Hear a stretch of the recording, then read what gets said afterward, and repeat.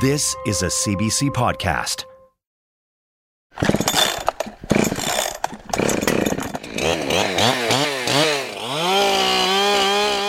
Will O'Connell looks pretty comfortable wielding a 28-inch chainsaw as he makes quick work of the tree in front of him. He's not a logger, though. And yeah, I cut them pretty long. Here, get this together.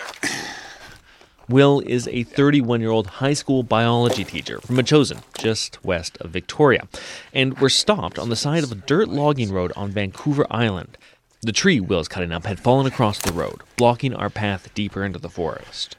It's pretty light. I think it's because it's rotten mostly, but I wonder if it would be worth keeping for firewood tonight or something. Will is taking me to the Kaikous Valley, to a site that he hasn't been back to in 2 years, a place he put his life on hold to protect. And now, he's wondering, was it worth it? All right, quick and dirty. I'm Kieran Oudshoorn, and from the CBC Audio Doc Unit, this is A Helluva Story.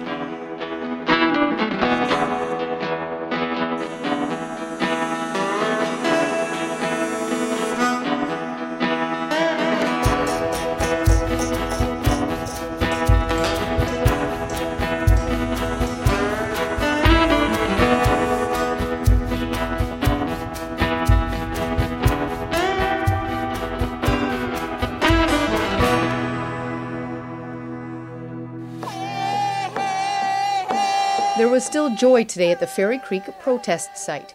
It was the largest act of civil disobedience in Canadian history. More than 1,000 people were arrested for blockading logging roads on Vancouver Island, particularly in the Fairy Creek watershed. CBC's Kieran Oudshoorn has been reporting from behind the lines of the Fairy Creek blockade since police... I was there in the summer of 2021, reporting on the protests, as the RCMP, environmentalists, and First Nations on both sides of the debate clashed over the future of old-growth trees in this area. I'm chained to this bus. I don't know how long I'll be here. We're doing this just as a symbolic gesture, I suppose, as well as a way to slow them down and make their jobs harder. The way that the government works and the politics of things, it takes time, and we keep talking and we have meetings, and all the while the saw is still going. So it's at a critical point.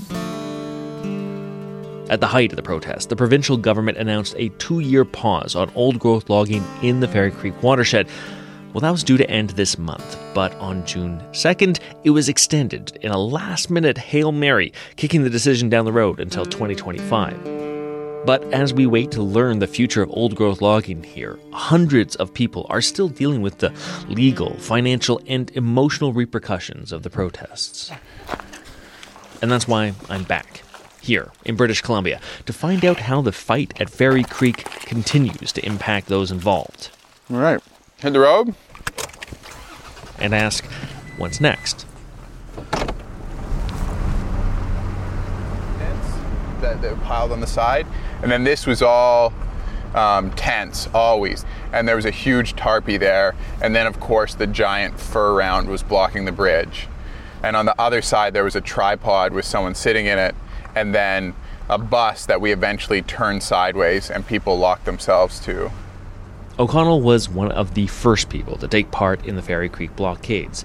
He spent months camped out here in this area we're driving through. This is a spot where some of the people from the blockade tore out a metal logging gate, and we put it in the road here, and we welded it shut, and then... But there's nothing here now. For someone who wasn't here at the blockade 2 years ago, there's little that distinguishes this part of the dirt logging road from the tens of kilometers that preceded it. Yeah, it's crazy to see no remnant now. Like, there's no memory of what happened here except for our literal memories. There's no physical memory on the landscape. But whether or not the camp remains was never the point. It was whether or not we actually changed how we log old growth. And so that's the thing that I want. I want there to be some memory of the blockade written into our legislation, not out here on a logging road. 2 years ago, Fairy Creek became an umbrella term for old-growth protests on South Vancouver Island. Their goal was to pressure the provincial NDP government into halting all old-growth logging across the province. Over a number of months, the blockades grew from one camp to many, until the logging company Teal Jones got an injunction to clear protesters. And in May, police began to enforce that injunction, starting here in the Kaikous.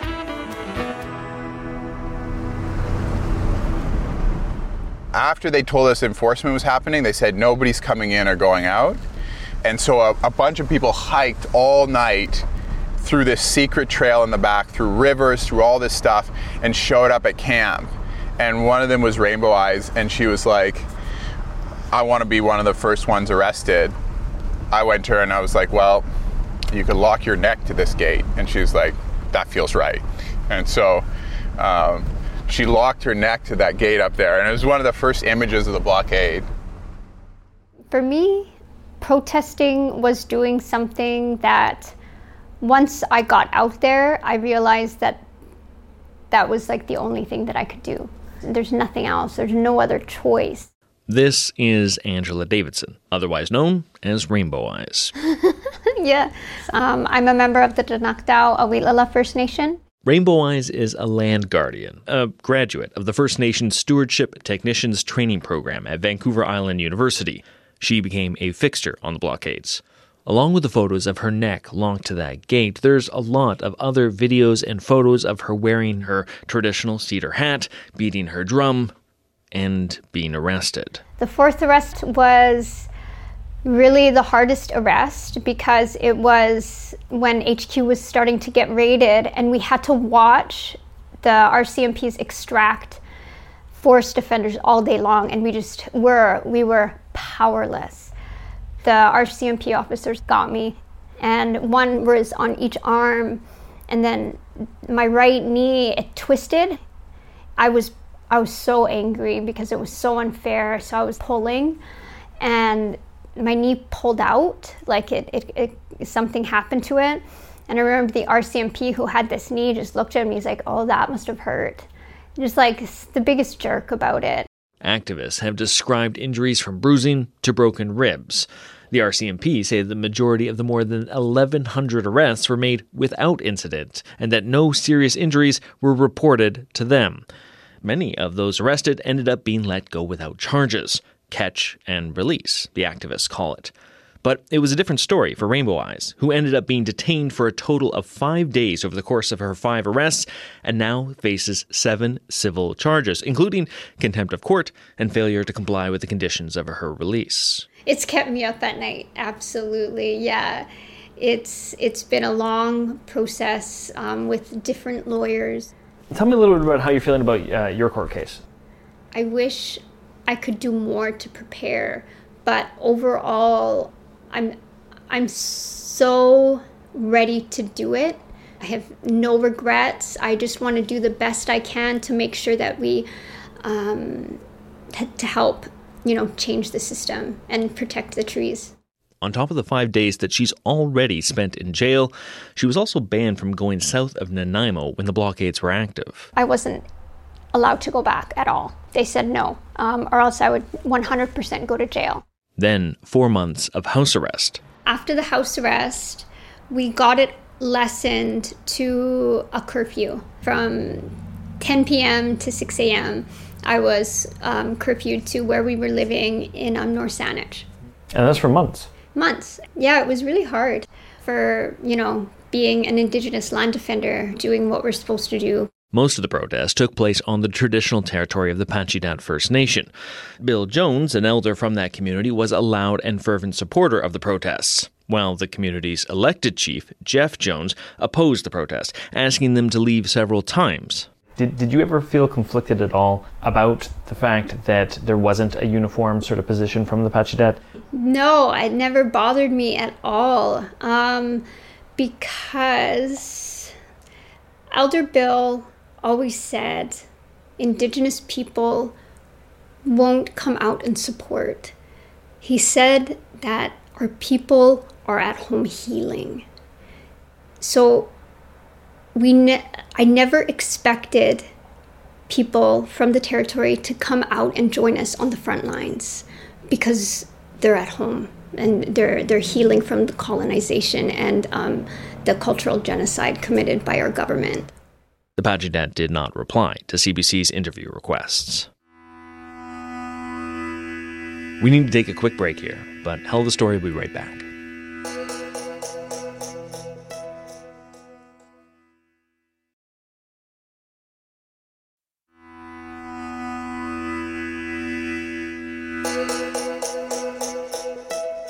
The fight at Fairy Creek may have turned many activists' lives upside down, but the logging company at the heart of the protest says it's been adversely affected as well. The Teal Jones Group is a privately owned timber harvesting company that holds the right to log in this area, and they've signed several revenue-sharing agreements with the Pageant First Nation. Teal Jones has accused protesters of infringing on their legal harvesting of crown timber to the tune of $20 million. Sure. My name is Conrad Brown. I'm the Director of Indigenous Partnerships and Strategic Relations for the Teal Jones Group. Yeah, so the beginning of the blockade was a couple of years ago, but it manifested itself for an extended period of time, to the point where we were set back even last year in our harvesting opportunities. It's funny how large-scale protests will discourage certain contractors from coming to work for a company. So our number one thing for the injunction when we went and put it was to try to keep our employees safe, to be able to go and harvest what we were legally allowed to harvest, and that we had agreements with First Nations in the province to go and harvest. So it made it really difficult for us, for sure. Beyond business ramifications, Brown has made a more serious claim. We have pulled numerous logs out of our log inventory that had been spiked. Tree spiking involves driving a metal nail deep into a tree so that if it's logged, it'll cause damage to equipment. In our opinion, there was a near fatal, could have been a fatal, catastrophic damage done to the saw, destroyed the saw, and our sawyer was standing right beside the saw. It was literally by pure luck that something major didn't happen to that individual. We know exactly where the log came from. And we know that it was definitely spiked. The RCMP have confirmed that they have investigated incidents of spiked trees downed near the blockades, but no charges have been laid. I'm not saying that didn't happen because it was a wide open blockade. During the fight at Fairy Creek, Shauna Knight was living in a tree sit 60 feet off the ground at the very top of the unlogged watershed. Anyone could have come to do whatever their little gorilla heart desired. Like, it's not, I can't control anything. No one else is the boss of anything. I would be surprised if that was true. Obviously, we don't want to hurt anyone. It goes against everything we're trying to do, right? Knight has not been accused of spiking trees and maintains that nobody she knows had anything to do with it. At the same time, she says she can understand the motivation to destroy logging equipment. Well, I don't know. It's hard not to fantasize and dream about doing something that would actually cause financial harm to the companies that are, like, thrusting us into this climate crisis, right? It's hard not to dream about, blowing up machines. But we always agreed we would never do that, and, it's kind of like honor, to stick with that kind of, that program. But I do have to say, it's definitely crossed my mind, as it probably has lots of people's minds, like, how are we going to take this down? Like, how can we stop this? Putting our bodies on the line wasn't enough, It didn't matter who you were. Elderly, a child, Indigenous, settler, it didn't matter. A mother of two, Knight has been a constant presence at the blockades and a central organizer of the Rainforest Flying Squad, the loose organization that helped plan the protests. For sure, the early days were full of hope. We thought we were going to change the world. We thought we were going to save the forest. We thought we were going to put an end to old growth logging. We had big ambitions and high hopes, for sure. But as the blockade dragged on, and RCMP enforcement escalated with daily helicopter flybys, midnight raids, and pepper spraying of crowds of protesters, the weight of living on the front lines began to grind people like Knight down. I think I was pretty bitter towards the end, pretty burnt out, pretty beat down. I look at photos of myself, I was kind of gaunt, like not looking so well, you know? Right when everything fell apart and we were crushed by the RCMP, I felt like, you know, what did we do? Why did we do this? We encouraged people to come and do this, and they just got beat up. And we actually didn't even get any permanent protections put in on those forests. We just kind of caused a stink, and then cost the court system, cost the taxpayers a lot of money, the whole thing. We spent a lot of money, we raised a lot of hell, and I don't know if we really accomplished what we intended to. Documents obtained by CBC through access to information show that the RCMP spent nearly $19 million on enforcement operations at Fairy Creek. And of the more than 400 charges laid, nearly 20% of those cases were dropped earlier this year, the result of the RCMP failing to properly read the injunction to protesters before arresting them. But while the dismissals represent a reprieve from legal consequences, for some, the mental, physical, and financial fallout of protesting is something Knight is still grappling with. Every time I heard a helicopter, I would get anxiety. For me, it was financially crushing. I sold my business to fund my efforts at the blockade. And I also lost the place that I was living at. Houselessness and financial despair and depression. Yeah, that was a super reality for me. Because what we created at Fairy Creek was such a sense of community and belonging. And then just to sort of be torn away from that, and then you're all alone again. Yeah, it was hard to figure out what to do now. Where to go now.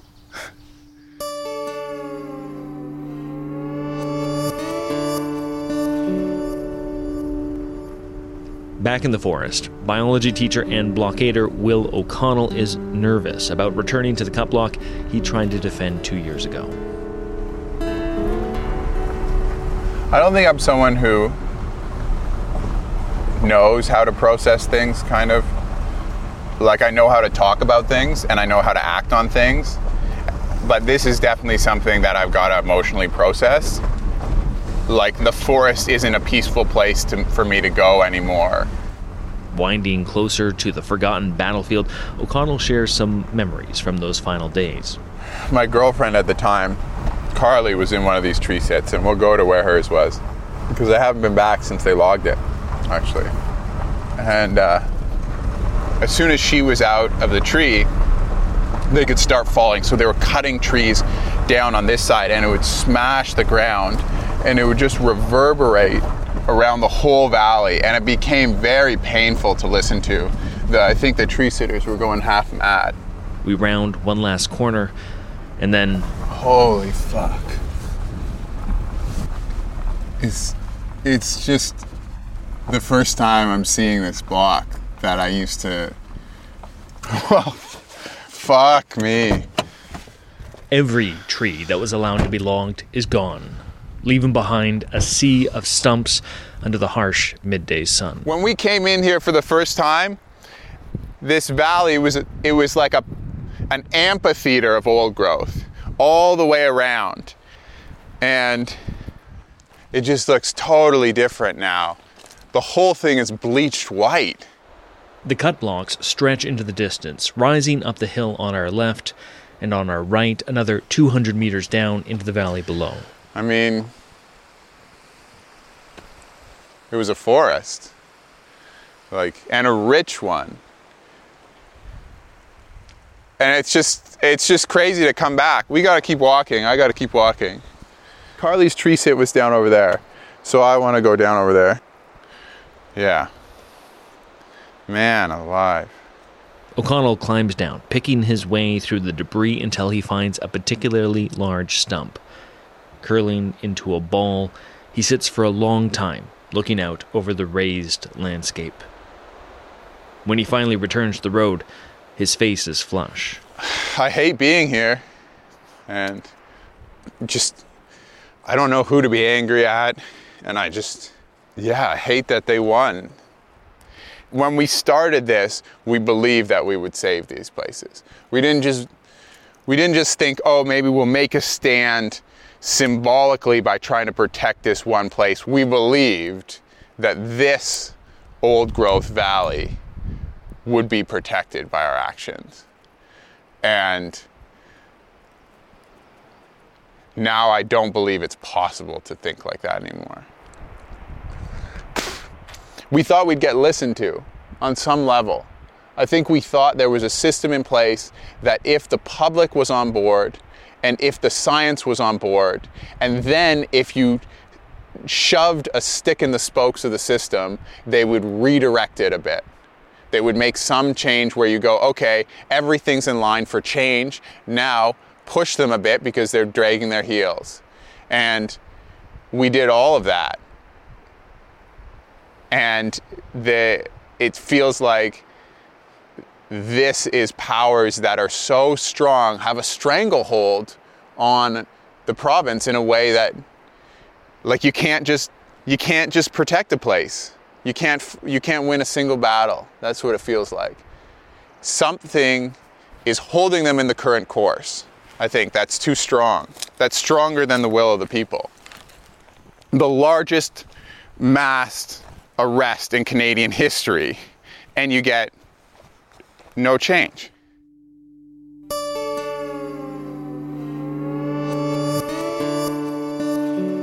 It's not entirely true to say that there has been no change. At the height of the blockades, the BC government announced a 2-year deferment on old-growth logging in Fairy Creek, essentially a temporary moratorium on logging in the geographic heart of the protests. Then, this past February, the BC government deferred logging in another 2.1 million hectares of old-growth forests. This deferral did not include Fairy Creek or the Kaikous. But neither side is satisfied. For many of the activists, those steps feel like half measures and enable more of what they call talk and log. And as Teal Jones rep Conrad Brown explains, the February deferrals have had a major impact on the industry. Industry didn't get a chance to speak on the deferrals until after the fact. And the way that the government rolled it out with so much unknown caused a big dip into the resources, if you will, of the companies to have faith in what was going to be moving forward. We are fastly approaching 15 mills permanently shut down so far, and 10,000 or so people either temporarily or the vast majority permanently laid off. So the old growth deferrals have had a major impact, and I'm not sure if that was the intention of the government when they created all of the different new regulations. A lot of the new regulations the province has brought in since the protests have focused on empowering First Nations to co-develop forest landscape plans, essentially giving them more say over logging in their traditional territories. Brown says that Teal Jones is in favor of collaboration with First Nations, but he argues that the current approach has added too many new bureaucratic layers. I don't think that they have a clear understanding of the added layer of what they're doing and the lack of capacity within the vast majority of First Nations to add this layer of into the referral process and how that was going to slow things down, and it's showing itself. So there's a whole bunch of things that I don't think people gave enough thought to or enough foresight. They were just reacting, in my opinion, to some pressure, and they made the decisions that they felt were the right ones at the time. I think history will show that perhaps it wasn't the best thought-out process. Teal Jones has always been an optimistic company and will continue to be optimistic, but they're dark days right now. They truly are. The deferral of Fairy Creek that was keeping any proposed cut blocks from moving forward at the site of the original flashpoint, well, that was due to end this month. But on June 2nd, it was extended to 2025, which means the fight at Fairy Creek is far from over. When I talk to everyone, they talk about how really crushing that experience was, how much that defeat really knocked them down. I imagine you're probably not ready to launch again. I mean, had you talked to me last winter, I definitely would have said, I will never do that again. It was a complete nightmare. And I don't want to do it again like we did it. I don't want to put people in harm's way, like that's what happened, you know? And I don't know how we can avoid that, but I'm not just gonna be like, I guess they're gonna log it. Like, I've never hiked so far in my life and tried so hard and felt so passionate about something. I think we worked way too hard to just let it get cut. So we've got to do something.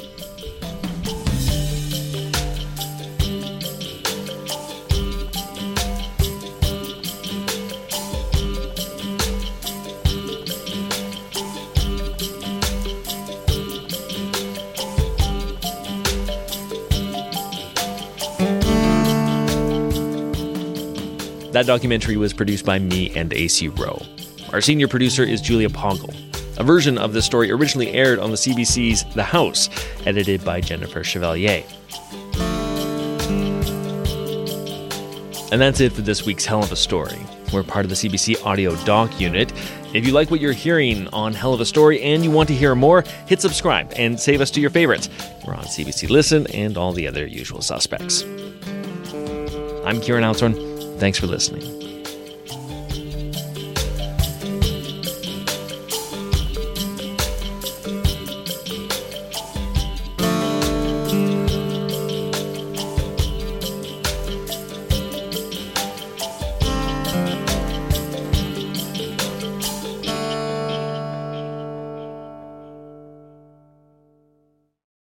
For more CBC podcasts, go to cbc.ca/podcasts.